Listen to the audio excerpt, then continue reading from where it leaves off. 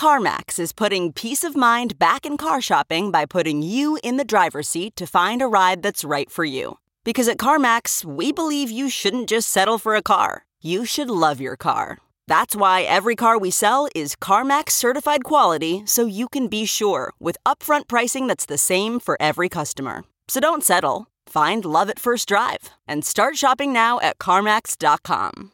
CarMax, the way car buying should be.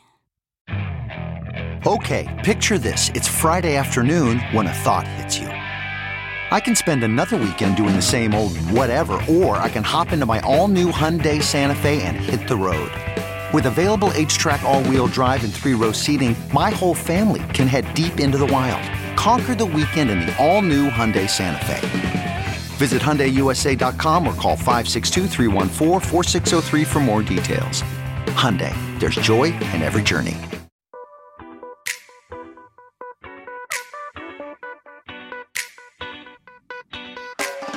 This is the Hash Podcast. Stay informed with the latest on Bitcoin, ETH, the metaverse, Web3, and more with stories that matter to the crypto world. All on the Hash for your ears. You're listening to the CoinDesk Podcast Network.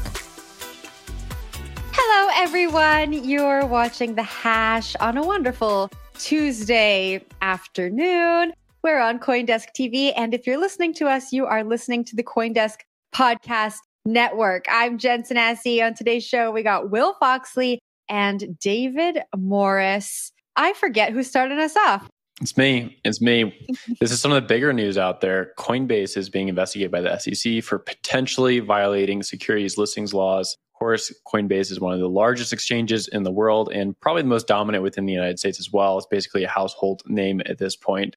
The SEC is looking into its 200 or so coins that it has listed over the history of the exchange. Following comments from Coinbase are also interesting. Their chief legal officer, Paul Grewal, said in response that we are confident that our rigorous diligence process, a process the SEC has already reviewed, keeps securities off our platform. We can look forward to engaging with the SEC on the matter. Of course, this also comes after last week's news where 3 individuals were charged by both the Department of Justice and the SEC for violating securities laws by insider trading. David, I want to throw this one to you. This has huge implications, I should say, for just digital asset space in general, because everything runs through an exchange, right? Everything touches an exchange at some point. And so if they're going after Coinbase, this could mean so much for so many tokens that are out there. Yeah, absolutely. I think this is basically a good thing. Hopefully, I think we have a tweet from Paul Grewal, who's the chief legal officer at Coinbase. And I want to quote him directly because I think in situations like this, specific terminology is important. He tweeted, "We are confident that our rigorous diligence process, a process that the SEC has already reviewed, keeps securities off our platform, and we look forward to engaging with the SEC on the matter." And he links to a post where Coinbase says, "Coinbase does not list securities, end of story." The significant thing about that comment and about the entire context here is that just because Coinbase has a process that the SEC has had some visibility into doesn't mean that Coinbase has reliably followed that process every single time, or that it, just because it has a process, has approval to use its own judgment. And keep in mind that it was Coinbase that just a couple of days ago, one of their former employees, I believe, got hit with insider trading charges. That was also another moment when the SEC laid out a few tokens that Coinbase already listed that it basically said in that filing it believes to be securities. Paul's tweet here, good on him for doing his job, but it's not in any way determinative of how this process is going to go, because the SEC already has found parts of Coinbase's internal processes that violate according to its standards. So, it doesn't really mean anything at all that Coinbase has a process. The SEC's job is to go in there and figure out whether it was actually following the process. The other thing that I'll say, and there have been plenty of observations to this effect over the last few days, but Coinbase has really started over the last 6 to 8 months, if not longer, scraping the real bottom of the barrel in terms of the quality of the assets that it's listing. And I do think that that plays a factor here. I mean, we're seeing them list coins with like $1.5 million total market caps which are really just gambling to be involved in. And so I can't imagine that does not factor into the SEC's movement here. If Coinbase is just tossing whatever it feels like up on the exchange, whether or not it technically fits some big picture definition of security, might be less relevant to the SEC than the fact that they're just exposing customers to genuinely ridiculous levels of risk. So I think that is part of the context here as well. Jen, what do you think? Are we in trouble if the SEC starts sniffing too closely? I think that it is so hard to be in a legal department at one of these exchanges in the US. I think that the SEC's rules are so unclear that how can we expect anyone to abide by rules that are ever evolving and ever changing? We're talking about all of these obscure coins that Coinbase has listed, but SEC Chairman Gary Gensler has been very public about his opinion that Ethereum is in fact a security. And so I don't know what is going to happen next when it comes to the SEC and Coinbase. It would be a really interesting exercise to see Coinbase and the SEC go through each and every token that is listed on the exchange and pressure test that against the Howey test. I think it might be a nice lesson to the SEC that maybe some of these things can't be applied to this rule that was created almost a century ago. And it might be the driving force that helps them create something that is more fitted to the crypto industry. Or it might just be really bad for exchanges in the US. I'm not sure. I'm not very hopeful. I'm sorry, I don't have an optimistic take on this story for the first time in a while. I don't know, Will, what do you think? Yeah, I can kind of see the story both ways, right? On the one hand, you have the SEC, which has been very slow to bring out the rules. They've only really talked about Bitcoin, and some people have read the tea leaves around Ether that it also might just be classified as a commodity and not necessarily security. Past that, there hasn't been a lot of good information for entrepreneurs out there who are trying to build these tokens. They're trying to build these new ecosystems, and they sort of look like securities. On the other hand, Coinbase has been listing some very, very weird assets, just assets nobody knows about. They don't really know what the purpose of them are. And some people have accused Coinbase of just trying to increase their revenues by listing these random coins. So I do think that there's two sides to the story, and we'll have to see what happens in court when this goes to trial, or if it even meets trial, if maybe just Coinbase settles. But it has definitely implications for not only Coinbase, the largest exchange in the United States, or at least the most probably well-known exchange in the US. It also has implications for all the tokens out there and all the builders out there who are trying to make these token ecosystems. David, I'll give it to you for next story.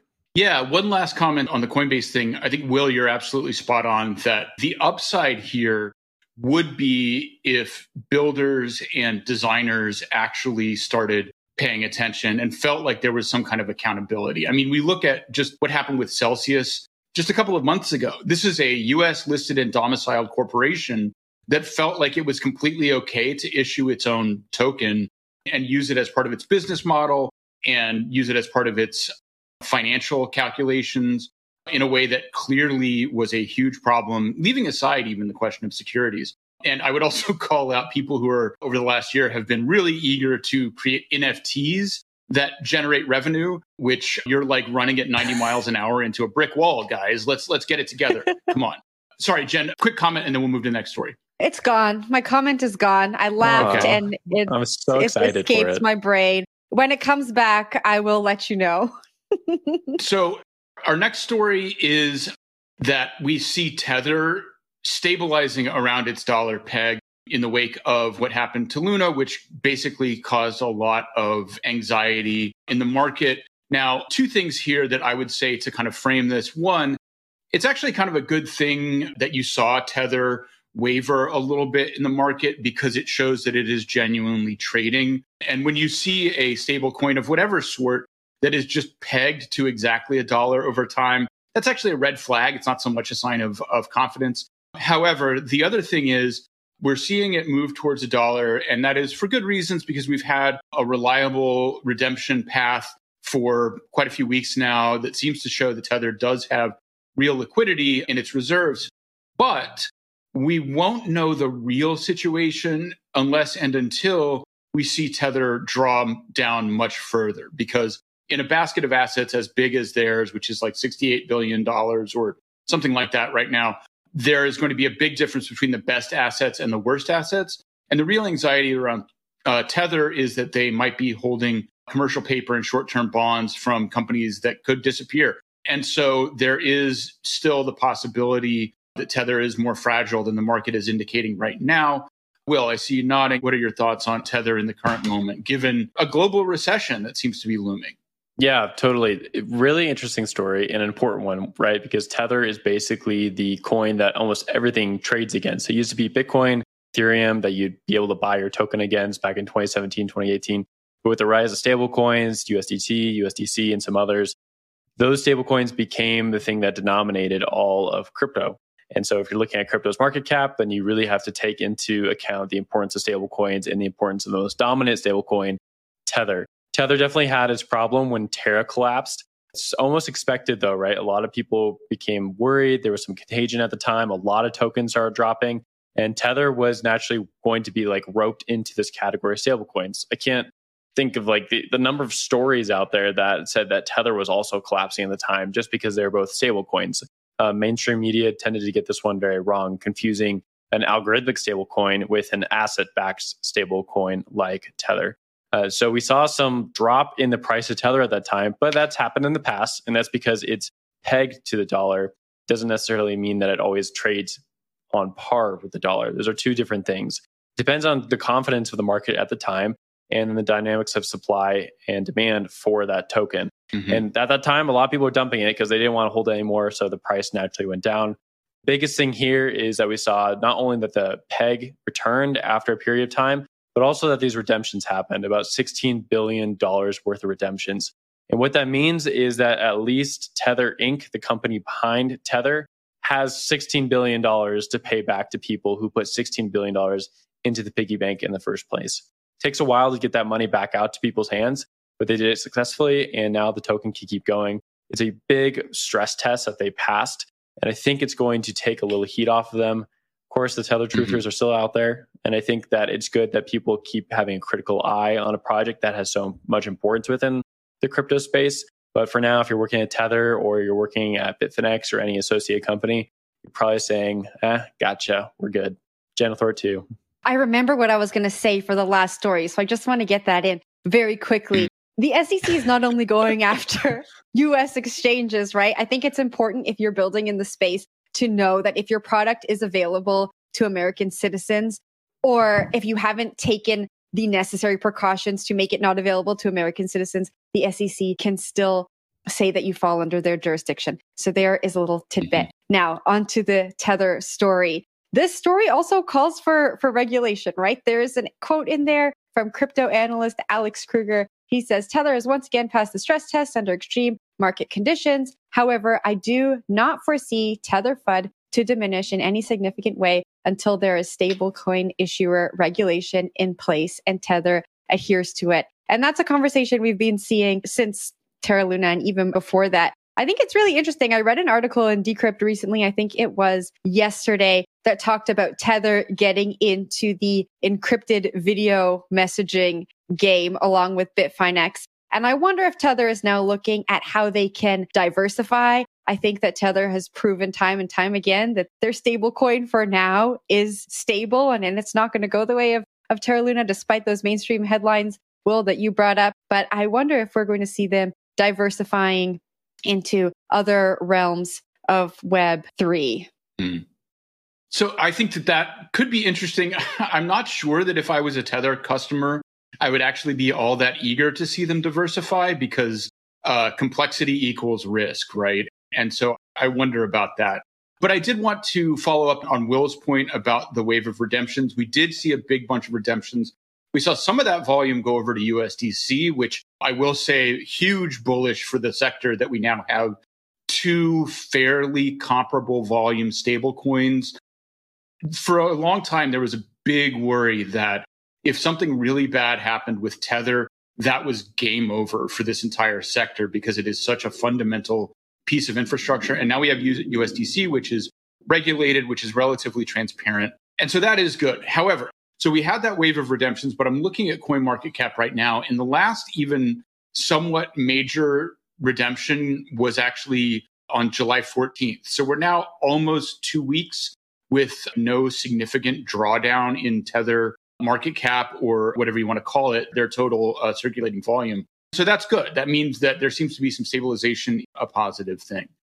Time for lunch. It's Taco Tuesday. And Wendy O and Zach Seward aren't here. What a shame. But we're going to talk about Chipotle anyways. So did you know there's National Avocado Day? I didn't know. It's July 31st and Chipotle has a marketing campaign around it. So they're launching a limited time stock market simulation game called Buy the Dip. Now, the fast food chain will give away $200,000 in various crypto players. To play the game, users watch a line chart move and have to buy the dip for a chance to win crypto or 1 cent guacamole or queso.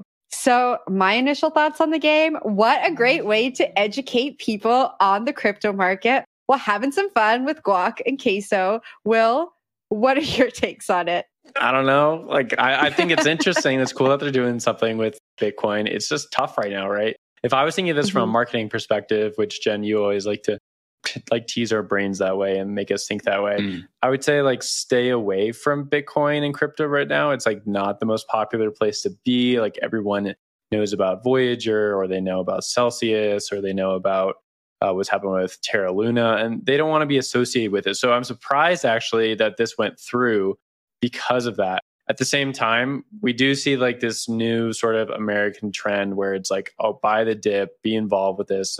GameStop, all things that happened there really brought in this, I like to say tech bro or fintech bro culture into the mainstream, where everyone is aware of the gamification of the stock market and the fact that you can be a part of it. Anyone can be a part of it. Anyone can download Robinhood and be a part of it. And so I do see from that angle that Chipotle is jumping on with this. We see that in March 2021, they also did something around this where they gave out $100,000 worth of Bitcoin and a bunch of burritos.